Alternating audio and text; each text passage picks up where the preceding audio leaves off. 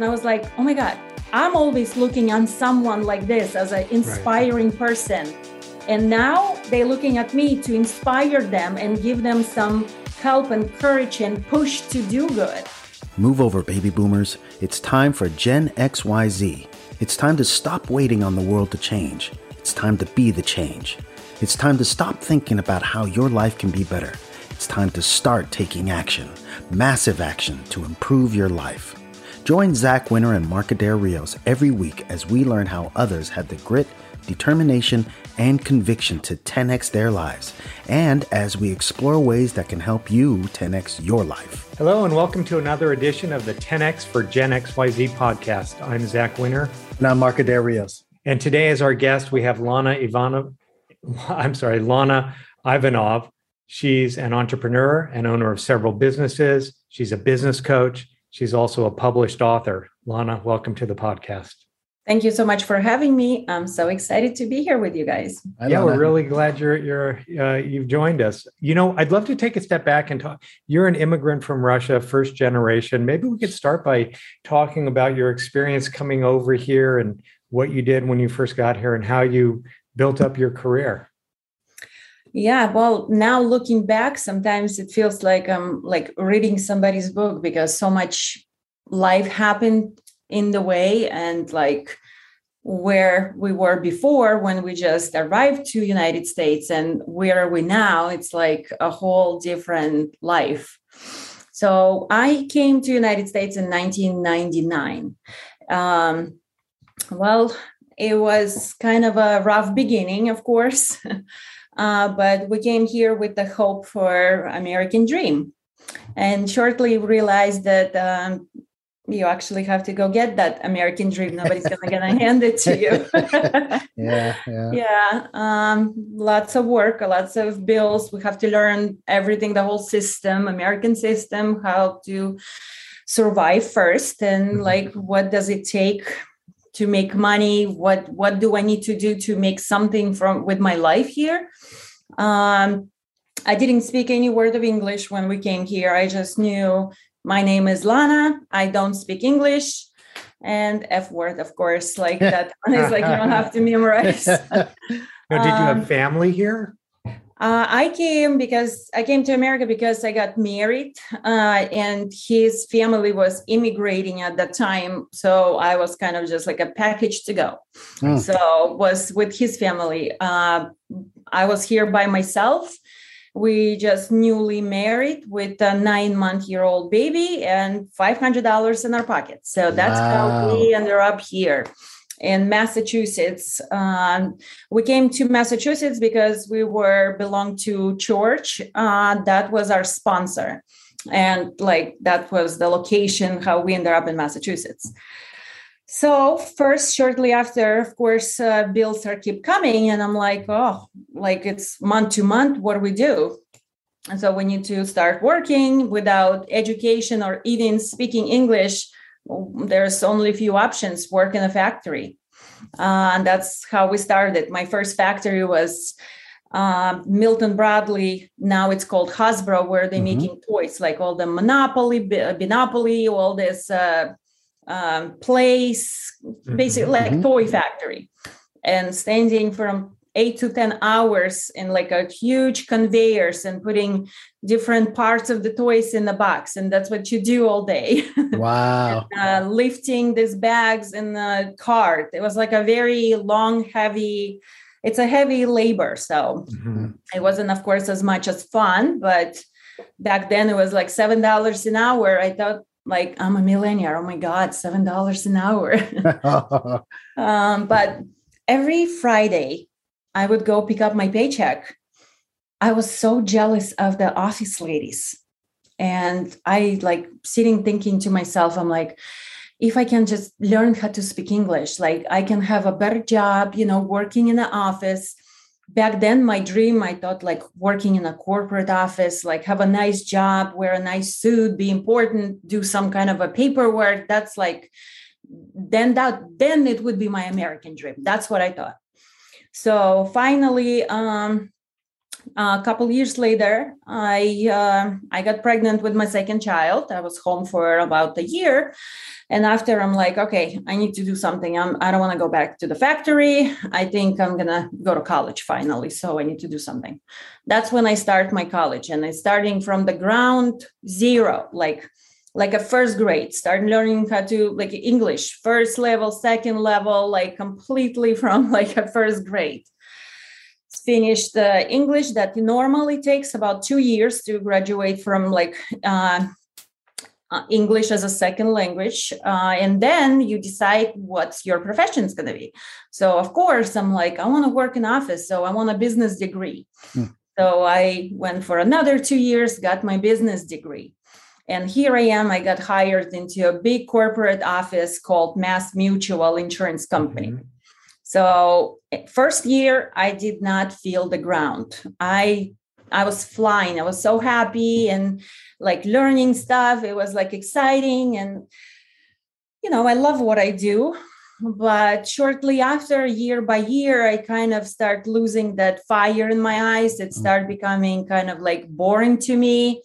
Always office drama, always something going on. To move in a company was very, very hard. You have to know someone to move higher, or you have to go for like a master's degree or more education. So I kind of, I lost my interest, and like, it's not exactly what I thought it's going to be. I'm more like a people person. I like working with people, hands-on, interact, and sitting in the office behind the cubicle. That wasn't kind of like, I felt like my life going like past me and I'm just wasting my time. But I didn't know what else I want to do. So I'm searching through like internet, different jobs, colleges, like professions. There must be something out there.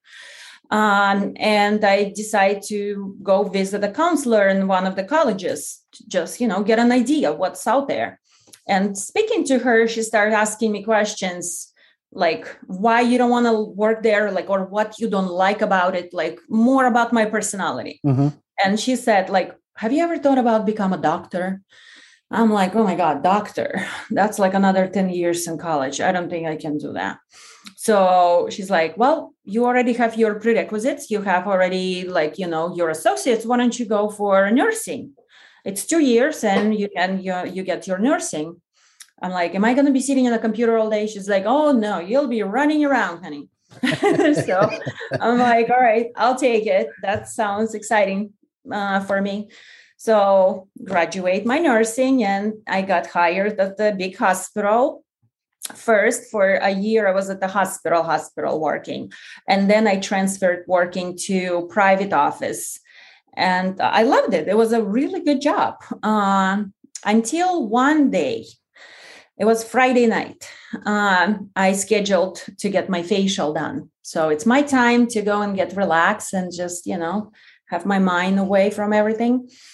And the woman that I used to go get my facials, I knew her very well. So I was her regular client. And as I'm getting a facial done, she's working on me and she kept complaining how she's exhausted and her hands hurts. And she was an older lady. She's trying to retire and she's looking to sell her business. And I just got so annoyed with her complaining. So I just kind of like slip it out there. I'm like, well, maybe I should have your problems. Like, I would love to work like this, you know, have your own business, do some beauty. Like, maybe I should buy it from you. And she's like, oh my God, Lana, actually, that's a good idea. You'll be so good in this. You'll be doing all the beauties. You'll have all the, you know, access to it. And she just keeps like piling up. At first, I was like, oh my God, I already went to college. I already have all these degrees. I think I developed allergy for college. I can't imagine start something again. It's like, I'm exhausted. I already have a job. I can't imagine starting again. But she keeps talking to me and like, she's like a good salesperson, you know. Kind of exciting more and more. And my brain already kind of like activating. And I was like, I already have like that maybe circle going on. So That was Friday night. I get home. I didn't tell anything to my husband. I was just like, let me sleep on it. But it's a crazy idea. No, like I can't even imagine. But okay, let me think about it. I couldn't fall asleep. I was thinking about it all day. I'm like Googling, searching, Facebook, like all of the, like, such a, like, it's a crazy opportunity. But in the morning, I wake up, we're having breakfast, and I'm telling my husband, I think I want to become an esthetician. You want to become who? Ask who? He's like, hon, you have like midlife crisis or something? Like, you just went to college and cried every night, keep passing all these exams and stuff, and you want to quit this? Want to do something else again? Like, where are you going to be in college for the rest of your life and changing jobs? I'm like, I know, but this is not a job. This is different. It's not like I'm just going to go get some kind of another degree and work for somebody else. It's me. It's like, it's a whole different opportunity. So I started explaining to him about the skincare and facials. But 12 years ago, skincare and that industry was not popular at all. People thought, getting facials, it's only for rich people once a year, some kind of a relaxational thing. So nobody really was doing that. So my husband is like, might as well go become a hairdresser. People at least need to cut their hair once a month. Who needs that? Like, how are you planning to make money? And I'm like, I don't know, but I'm sure, when you love something, what you do, it comes with it. I didn't really think about the money part. I didn't even register to me, be honest. For me, that was excitement to do something that I really love to do. So I drag him to see that place and let's go check it out. Like, at least you have an idea what it is. So that was Saturday. And of course, I make a huge hole in his head until the Sunday. And guess what? That's like the most craziest and spontaneous decision of my life. We bought the business on Monday. Wow. After like 3 days, that was like, who does this? Like, literally, who does this? So we agreed with a woman who sold it to me because I know nothing about it. I literally just bought the business and I didn't even know nothing about the business. So it's just excitement in my head, what I'm going to do, but that's all I have. So she agreed to stay with me until, of course, I have to go back to training and get my license.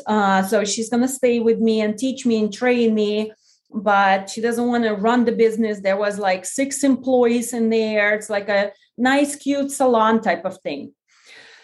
And, but I have to go back to work and give him 2 weeks notice. Like, it's a, medical office. So I'm going to see my manager, giving them 2 weeks notice. I decide to go full time for a training and just be done with it very fast.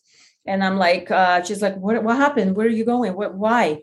I'm like, I just opened a business. She's like, what business? You never talk about it. I'm like, I didn't know about it until last Friday. And she's like, are you crazy? I'm like, probably, but if I'll think about it one more day, I'm gonna start talk myself out of it. I'm gonna start thinking, what if it's not gonna work? How much money I'm gonna have to spend or do? And it's like, how we kill good ideas in our head ourselves if we're thinking too long. Mm-hmm. So that was one of the best decisions that I've made. And that's how I started. So in the aesthetic industry. That's incredible.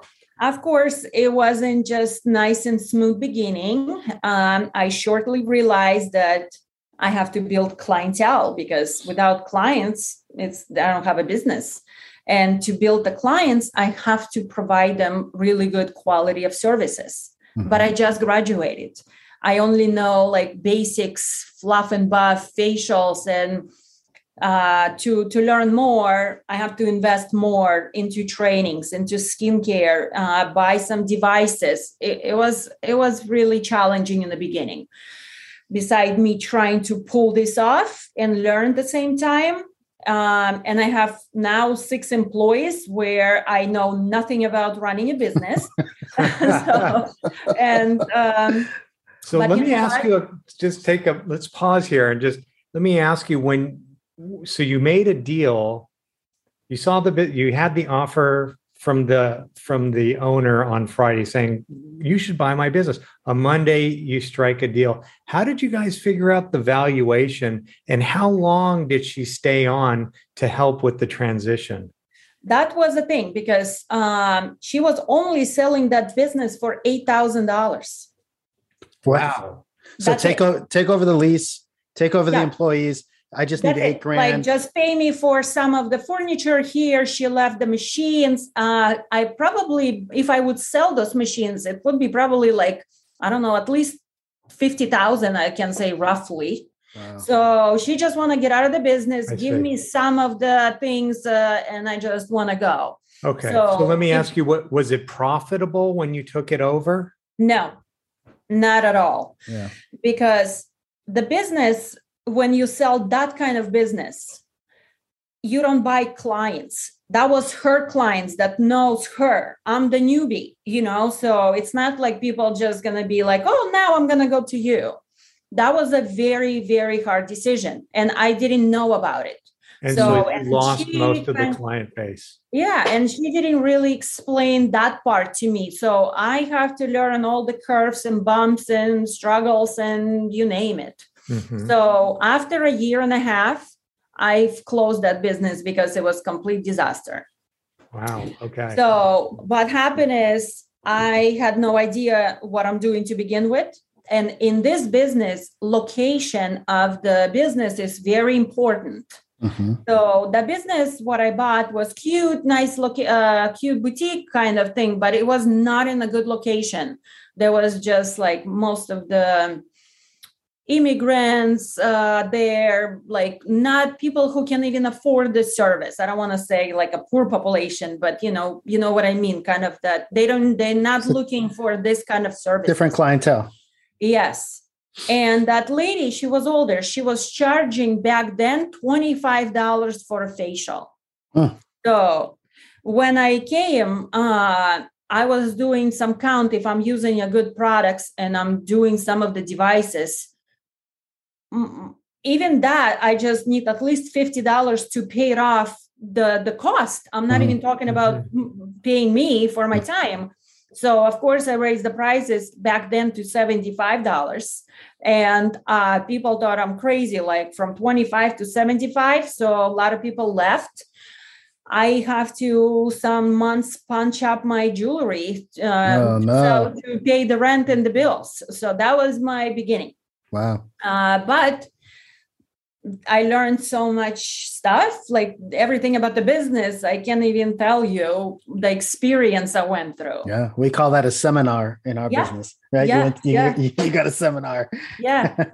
So what happened is I kind of got discouraged. And then, of course, hearing from my husband, that was a crazy idea. I told you so. I just like, okay.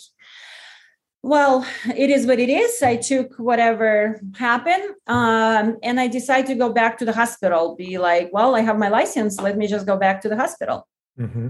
I already started applying. I even went for a couple interviews. And then my mom was... Sorry, let me ask here real quick, just so we have a timeline. When you went back to the hospital, all this happened, was this pre kind of crash, like 2008 crash?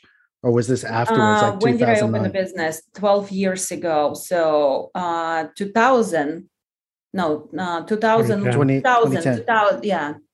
I mean, 2010. Yeah. Okay, so after the crash. 2010. Okay. Even early, 2009. Yeah, 2009. So right there. Yep. Yeah. But when I started applying to the hospitals, my mom and my husband, they kind of like talking through and they're like, all right, well, she already invests so much into it, already got the license. There must be something out there, like, like where people work. Mm-hmm. And then they're like, okay, well, let's try one more time, maybe a different location, maybe something. Mm-hmm. And that time I found a plastic surgeon actually. And I was like, oh, that's right up to my valley. I will be working in the hospital, like setting with the plastic surgeon, but doing my thing. Mm-hmm. And I got hired there. I was with him for almost 5 years. Nice. I was taking every possible advantage of going for more trainings and everything you can possibly imagine. I was buying my own technology, wasn't depending on the doctor. I never want him to kind of like have some kind of like a thing over me, like a leverage, yes, over you. So everything mine is mine. So because in my head, I was always thinking and planning one day I will go back on my own. So, and I want to kind of have my own setup.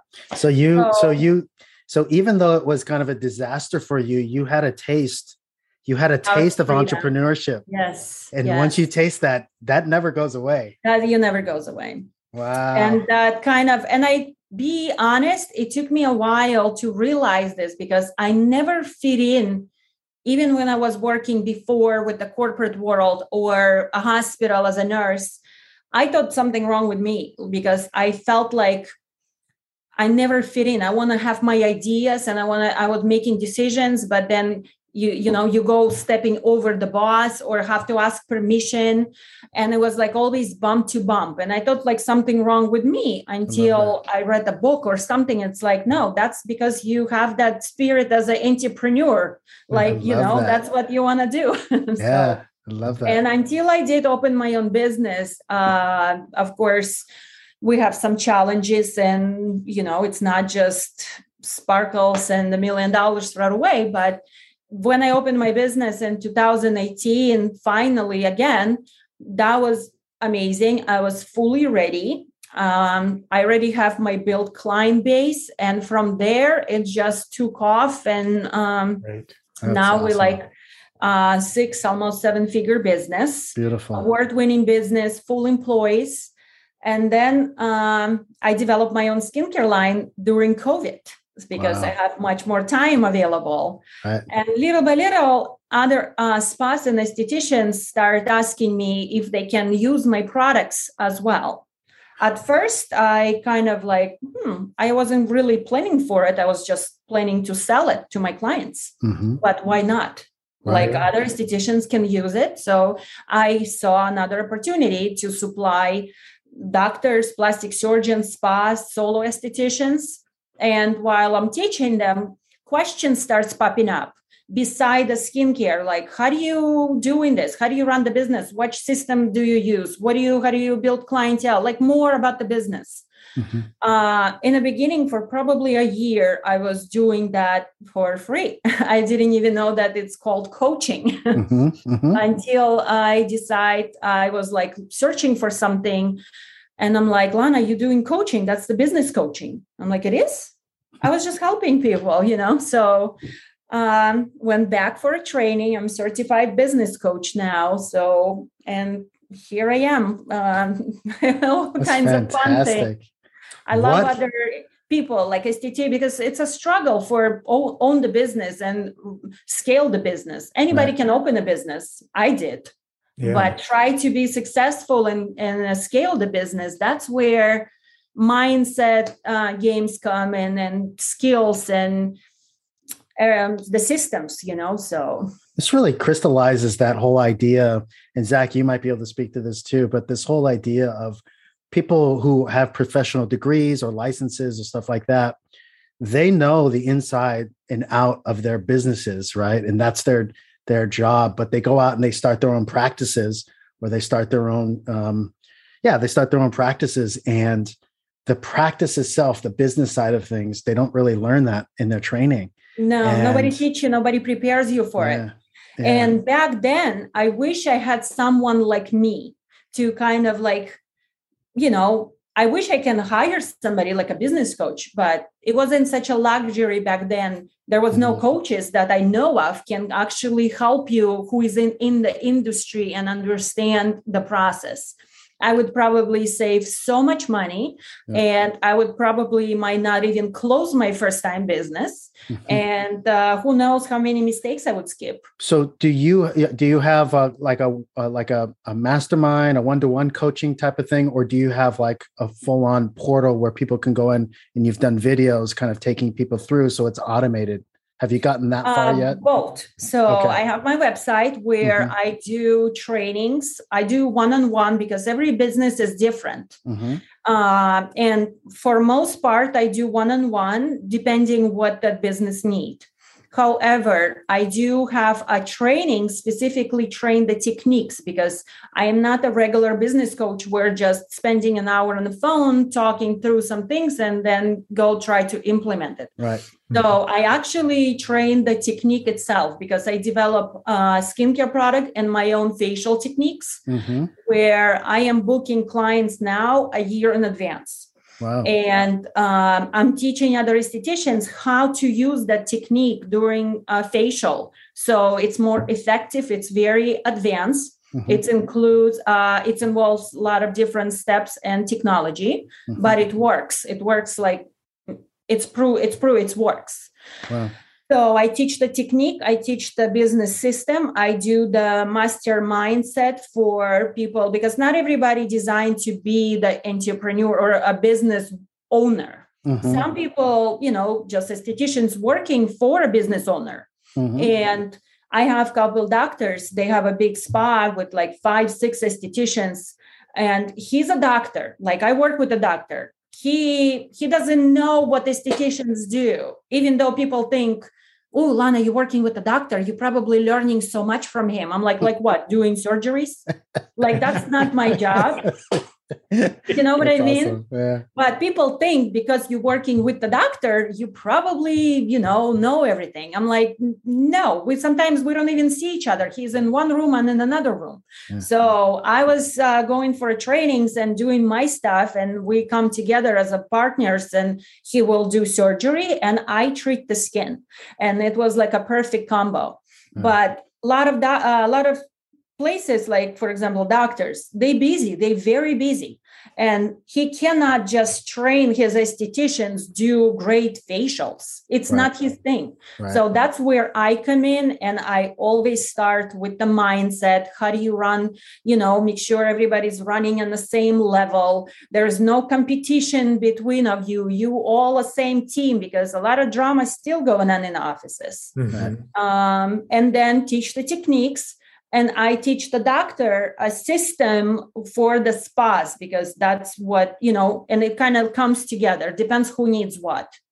And what else? So it sounds like, just real quick, it sounds like you found since you worked with a plastic surgeon in particular, it sounds like your knowledge of the systems and the business of the plastic surgery business, you found a way to kind of connect it, exactly, in a way that not a lot of people can. One thing or another thing. If I just teach the business systems and schedules and paperwork, that's great. But if the esthetician doesn't provide good services, it doesn't matter how many Google ads they're going to place and how many clients they're going to book. Client's going to come one time and get the facial and be like, that's awful service. I'm not going to come back. So are most of your coaching clients plastic surgeons who are looking to expand or improve upon their skincare component of their business? Not only. I have some solo estheticians who is trying to grow their business. Sometimes it's just one person, like she opens up a business the way I did, because so many estheticians get so excited right after a school and they're like, I want to have my own business. And I'm like, oh, honey, you have no idea what you're doing. It's like, I'm like, it's a good idea, but hold up. So, but now it's more available to have a business coach who can give her those kind of steps to take. And it's much easier versus like 12 years ago. Or some businesses like plastic surgeons or just the big spas with multiple people. I have few accounts with those who hires me. So it's all little different. Anybody who is in a beauty business qualifies for that. I just had a weird, and it's getting into the weeds a little bit, but so is part of your training and are you teaching that it's fairly necessary for them to kind of team up with a plastic surgeon in order to expand their base, or is that just one kind of component and really they can do it without having to? They don't have to have a doctor on staff. So I teach some of the techniques. Of course, if they want to buy certain more advanced lasers by the state board, they do need to have a doctor or a nurse practitioner on staff. And then I do help them to find one who they can partner up with. Right. But some spas, they not necessarily want to do medical services, medical spas. So it's kind of like whatever fits their dream, like what they want to do. So it's very, very adjustable what business needs. And do you feel like with the adding of your product line, and maybe that came before, but do you feel like adding the product line kind of expanded just kind of the avenues for you to kind of grow like exponentially? Absolutely. It's just give me more variety of work, which I love. In the beginning, what even happened, I love skincare, and I'm kind of like skincare junkie, whatever it's called. So I ended up having 13 skincare lines in my office during the time of 12 years. Do you mean SKUs or do you mean complete? No, skincare lines, whole different names, like a whole different lines. Wow. And because like I'll open a skincare line and it's like they have like a good serums and maybe good moisturizers, but they don't have good cleansers, or they don't have products to work with me like masks, chemical peels. So, okay, now I have to look for some different skincare line to add that. And then other line will have good chemical peels, but they don't have masks. And then I'll add another one. And then somebody comes in, offer me like amazing PRP system, some ampules. I'll add that too. So it got to the point when I got so exhausted, because every company, they have their ordering kind of like numbers to run. So I have to order a certain amount of my products to keep up with them. But it's become like a mess. I'm like, I'm not making any money. I still have some products because I have this and this and that. And it's like Amway. When you start Amway, you got to order all the products. Right. And it sits in your garage.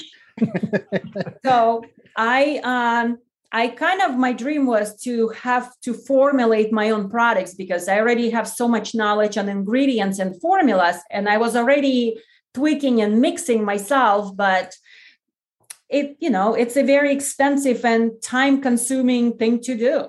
Yeah. So I researched through the companies, through like different labs, how much does it even cost?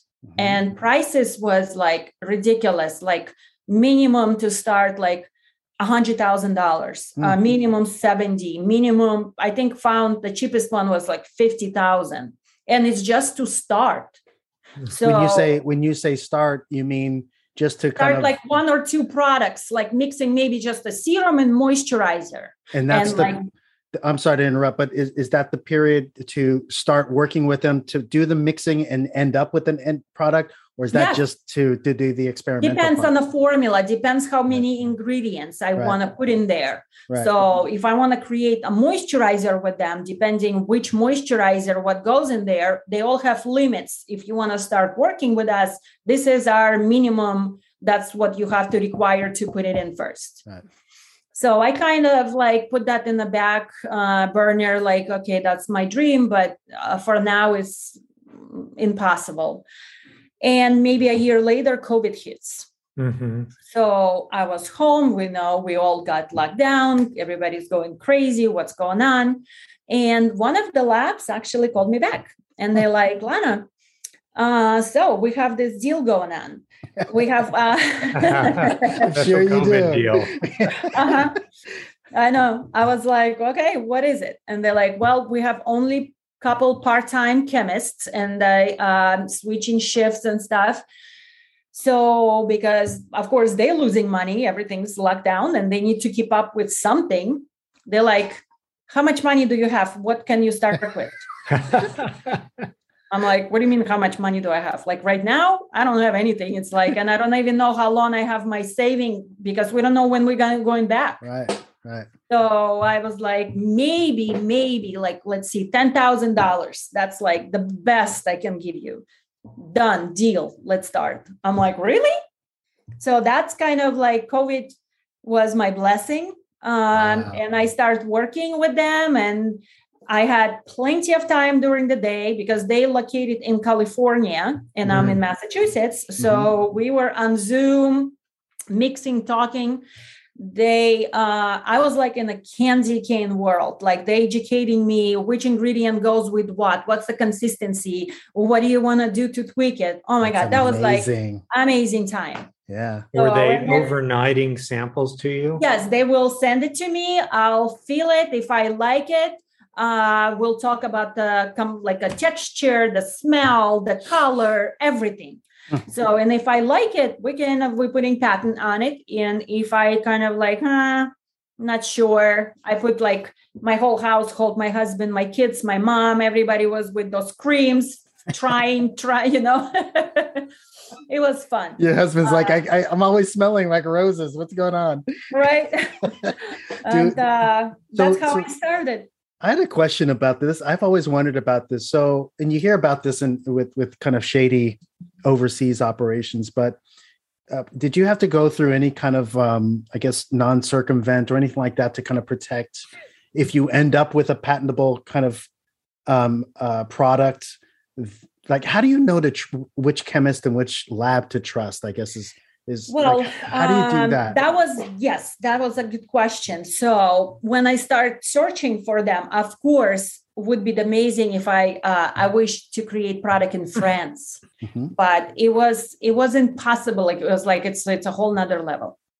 So I have a friend who used to work for a plastic surgeon, not a plastic surgeon, for the Dr. Obagi. Like she was one of my reps who used to supply me with the products. And then she, she quit, retired, and she left the company and she became her own a business kind of a coach, but specifically working with the labs. So she knew this company very well when we kind of talk about it. And she is like, I know this lab, why don't you check with them? So, and she knew them personally because she lived in California at that time. And she helped other aestheticians to create their skincare lines as well. So there was vetted. There was a little vetted. Yes. And because of that connection, and I trusted her, we have a long relationship and she helped me so much. I kind of picked them. And it's because they're ingredients, where they're getting ingredients, it's like it's already patent, it's already approved, it's FDA approved. Like I don't have to do any of that to get like bunch of approvals. It was much easier process. And the chemist was so knowledgeable. All I need to do is discuss the chemistry, what exactly I want to do, and the process was very easy actually. So now, and I've heard this story before, just in terms of like kind of a roll up of creating your own line. I've also heard stories of maybe they're estheticians, but maybe not, of being able to take a product, say like yours, and white labeling it or licensing it, slapping a new brand, but the underlying thing is your own formula. That's called private label. Private label.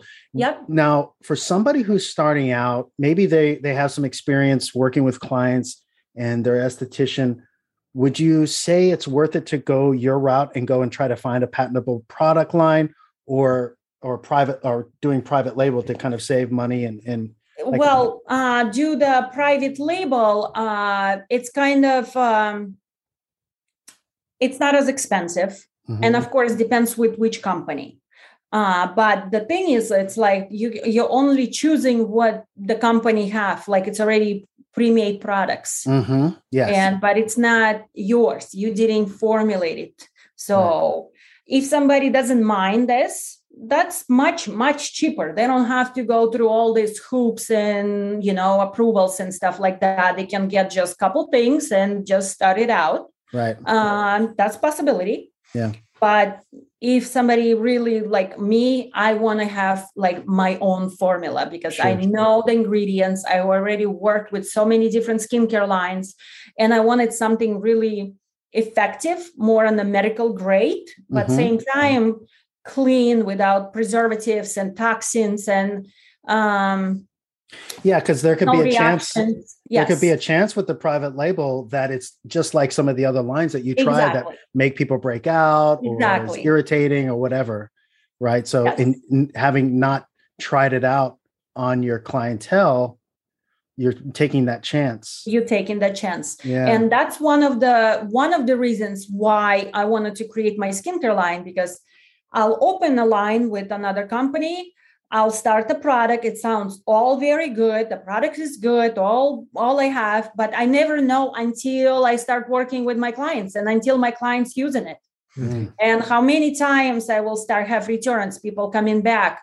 I have breakouts, I have rosacea, I have sensitivity, I have something else. I don't like the smell.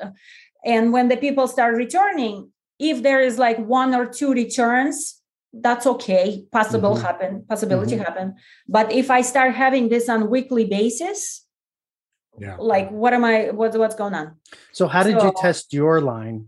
Did you have a full-on testing period? Did you gather some people? They do testing in the lab already so much. They do the reports to me. They do have actually people that they testing on it as well. Mm-hmm. And then they will send it to me where I have a chance to test it myself, and friends, family, some of my close clients who was like, yes, let me try it. Mm-hmm. So it was a process, but so far in 4 years, I have 2 returns. Wow. And because the bottle malfunctioned, not because the product didn't work. So one was cap was broken, didn't pump, and second one, something too didn't come out. But I never have any returns. And now is that now I love that, and that's a fantastic thing. But as a counterpoint, is that an anomaly? Like, would you expect to have more than that, like per year, people coming back to you? Because that seems like a perfect world, right? Yeah, normally it should be. It should be, because some people might be like, I have no perfumes in my products. I have nothing harsh can possibly be and I do a very thorough consultation with my clients when any allergies to fruits and enzymes or certain smells. But so far, I don't have anything that people come in and be like, sorry, that didn't work, that made me break out, or something, that I have to actually fix it or exchange it. That's fantastic. So far, I didn't have anything, unless it's something wrong with the bottle, which, that happens. Yeah. Are you just selling it at your personal spa, or are you selling it online as well, or at other locations? We have a website where I sell it online, and of course I sell it in my spa, and I also supply other spas where they sell it in their locations. I don't let them to sell online so it doesn't get crazy competition. So I try to stay exclusive, so that way it's very good for the spa. Their clients only can go and buy it from them. And my clients can only come and buy it from me.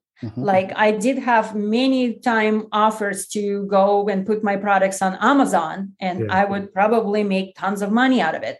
But when you go medical grade and professional, I have to choose either I'm staying professional or I'm going public into Amazon and I supply the public completely. Yeah, that's what I was going to ask, is if it's if it's a major source of your income, or if it's a big piece, but not so important that you need to lean all the way into it to make it huge. Yeah, no, right? It was time, of course, to grow, but I just have to, because I'm supplying spas and estheticians, I also create products to work with. I have multiple chemical peels, masks. Those things are not for sale. It's only for professionals to work in the treatment room. And then there's retail products that they sell into customers to go home with to maintain the skin. Yes, and that was my thing in the beginning. Who is my ideal clients? Do I supply the public? But even if I put my product on Amazon, that will take my reputation down completely, because I'm a licensed professional, and my products is medical grade with very strong ingredients that only spas licensed estheticians can sell it. Right. And so I'm keeping this way. I see. Right. So you're incredibly entrepreneurial, Lana. You've got the skincare line, the coaching, your spa. Have you thought about expanding the spa to have multiple locations? I did have that idea maybe a couple years ago, but running a spa and be behind the bed, it's very, very hard. It's a labor. So the minute I got the taste of teaching and coaching, that kind of changed my retirement plan. So I am more expanding and leaning into teaching and coaching because for me, it's more time freedom, more lifestyle. I can spend more time with my family because before I used to work 5-6 days a week, 10 hours a day. I would start at 9, I would get home at 8 o'clock, and Mama's always working. Mama's growing a business. Mama's going on the training. Mama needs to have clients late. And it's like, when is it gonna? That's the life. Yeah. Yes, I know. So, but I love what I do.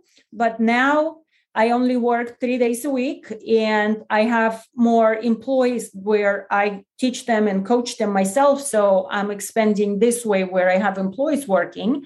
Perfect. I have my exclusive clientele come see me, and I'm moving and building my coaching business. That's what I see myself in couple years doing it more full time. You know, it's very interesting, and this is kind of a side thing. It's not really a suggestion, but this also kind of applies to other businesses. Is I can see some scenarios, maybe in this situation or others, where somebody with a coaching business like yours trains solopreneur estheticians, right, to you're coaching their businesses, but also there also could be a franchise kind of aspect of it too, where you're training the ones that want to come into your systems under a franchise umbrella to specifically run those locations, like you say, Zach. And so like it's a full-on system, kind of coordinated system that feeds into. I would love to do that, but I know nothing about it. I've been offered a couple times, like, have you ever thought about franchising? And I'm like, I kind of never put my energy to learn more about it. I'm sure, but maybe. I'm always open. That's where I am today. I'm open for options. I'm always something, I like to experiment, and who knows what happens. Do you, so man, you're totally right. Such a whirlwind in such an amazing 20 some odd years. And I just wonder if, kind of looking back from when you first got here, you were talking about the American dream. Like, as you sit now, if you look around kind of at the crazy landscape that you've kind of created for yourself, which is all good, would you say that you've at least kind of had glimmers of it, or you've achieved it in some way since the very beginning, even after all this time? I know. I just have a podcast a few weeks ago, actually specifically talking about American dream. Like, what does it take, people? It's a whole podcast about it. And the host introduced me kind of like, this is Lana who lives her American dream. And you know what? I'm sitting and thinking, I'm like, I kind of never thought about it, like really to actually like say it out loud. But you know how we humans, we always like, we want more and more and more, like, especially in business. And then we need to kind of like, I'm learning to be grateful and thankful for what I have. And sometimes I probably don't give enough myself a credit for what I already achieved in my past like 25 years here. I just turned 42. And my plan was back a couple years ago. Since I was 30, my father always say, until 40, if you don't have a business, most likely you're not going to build a business. If you didn't get married until 40, you're not going to have a family. You didn't do this till 40. So it's kind of like stuck in my mind. I'm like, I'm running out of time. Like, I'm going to be 40. And when I actually turned 40, that was like the worst birthday of my life. What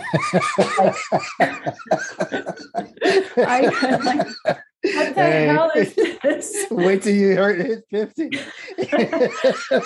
I know. It was like, now what? He never prepared me what to do after 40.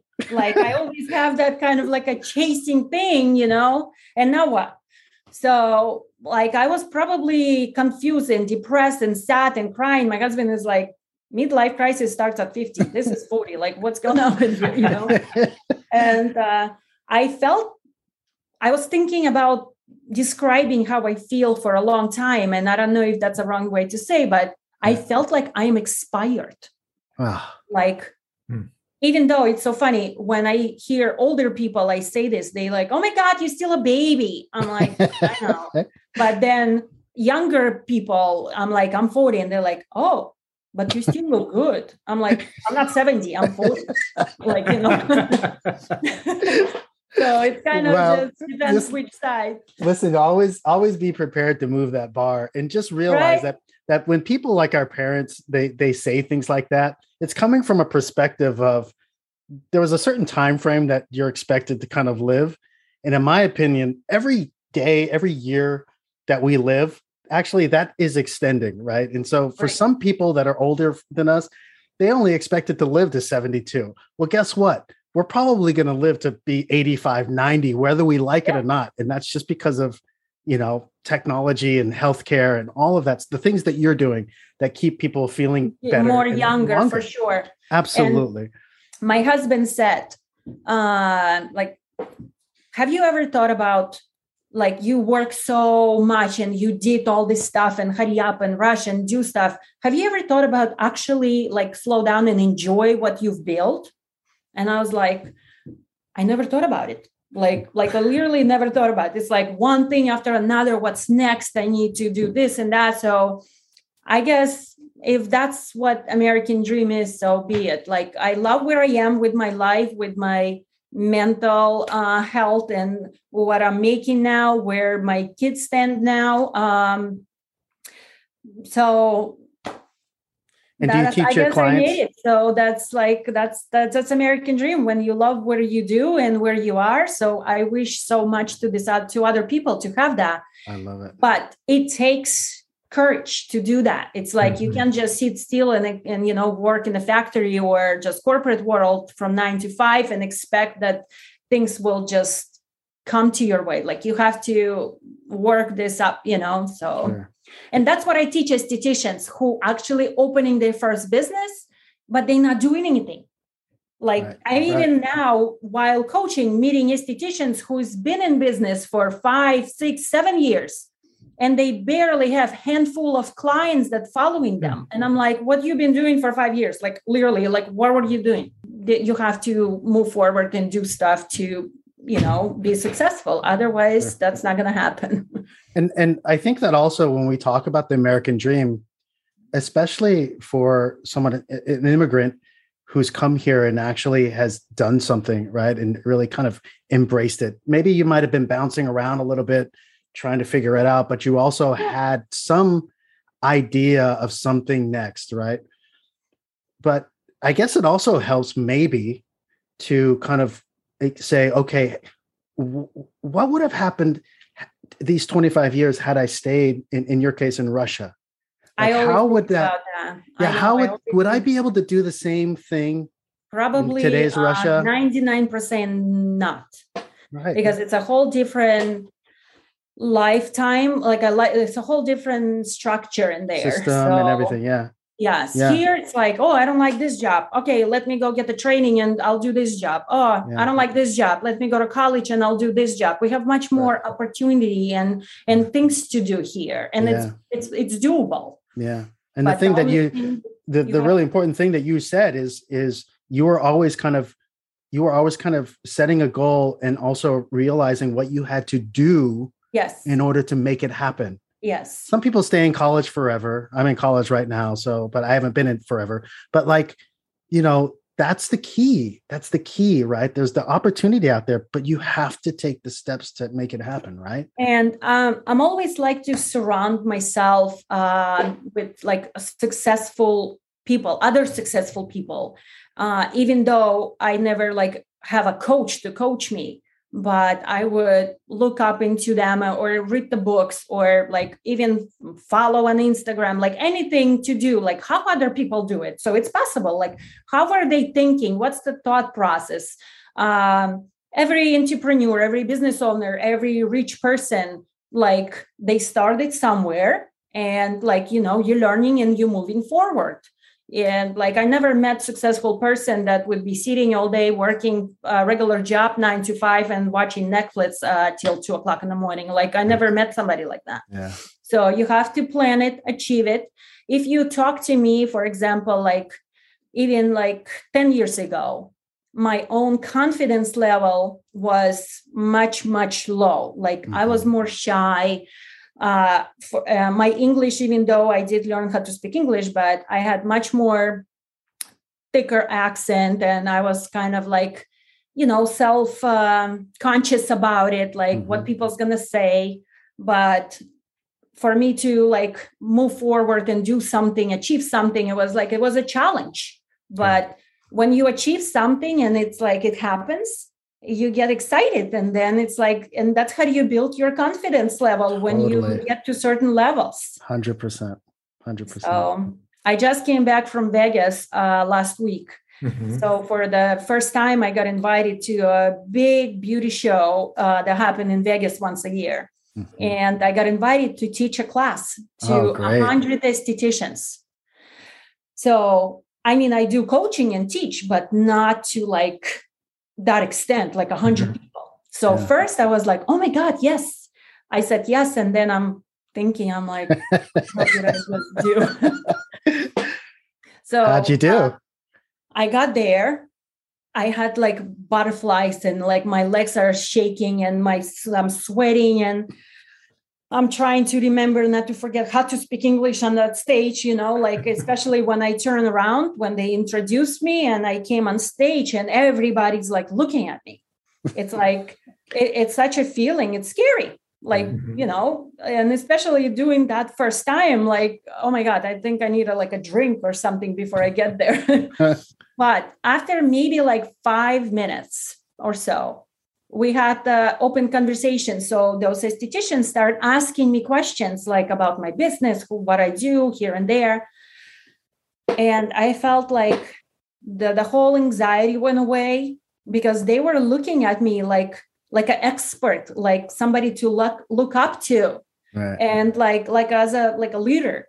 And I was like, oh my God, I'm always looking on someone like this as an inspiring person.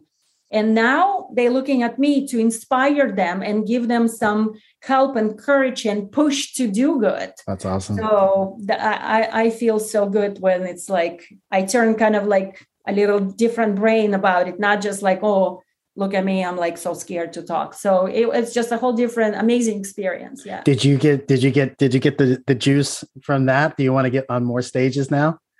Well, don't rush me to it. So let's process it. Yes. That's awesome. Probably I did get not an offer yet, but ask a question if I would like to speak on the TED show. Terrific. So I just, but it's a long process to get there to practice and stuff. I don't know. We just like literally talk about it like maybe a week ago. That's so cool. Who knows? That's so great. Yeah. Opportunities. I love opportunities. That's fantastic. Yeah. Well, for people who are interested in learning about your coaching program, how can they get in touch with you? It's very easy. It's just my name, lanaivanov.com.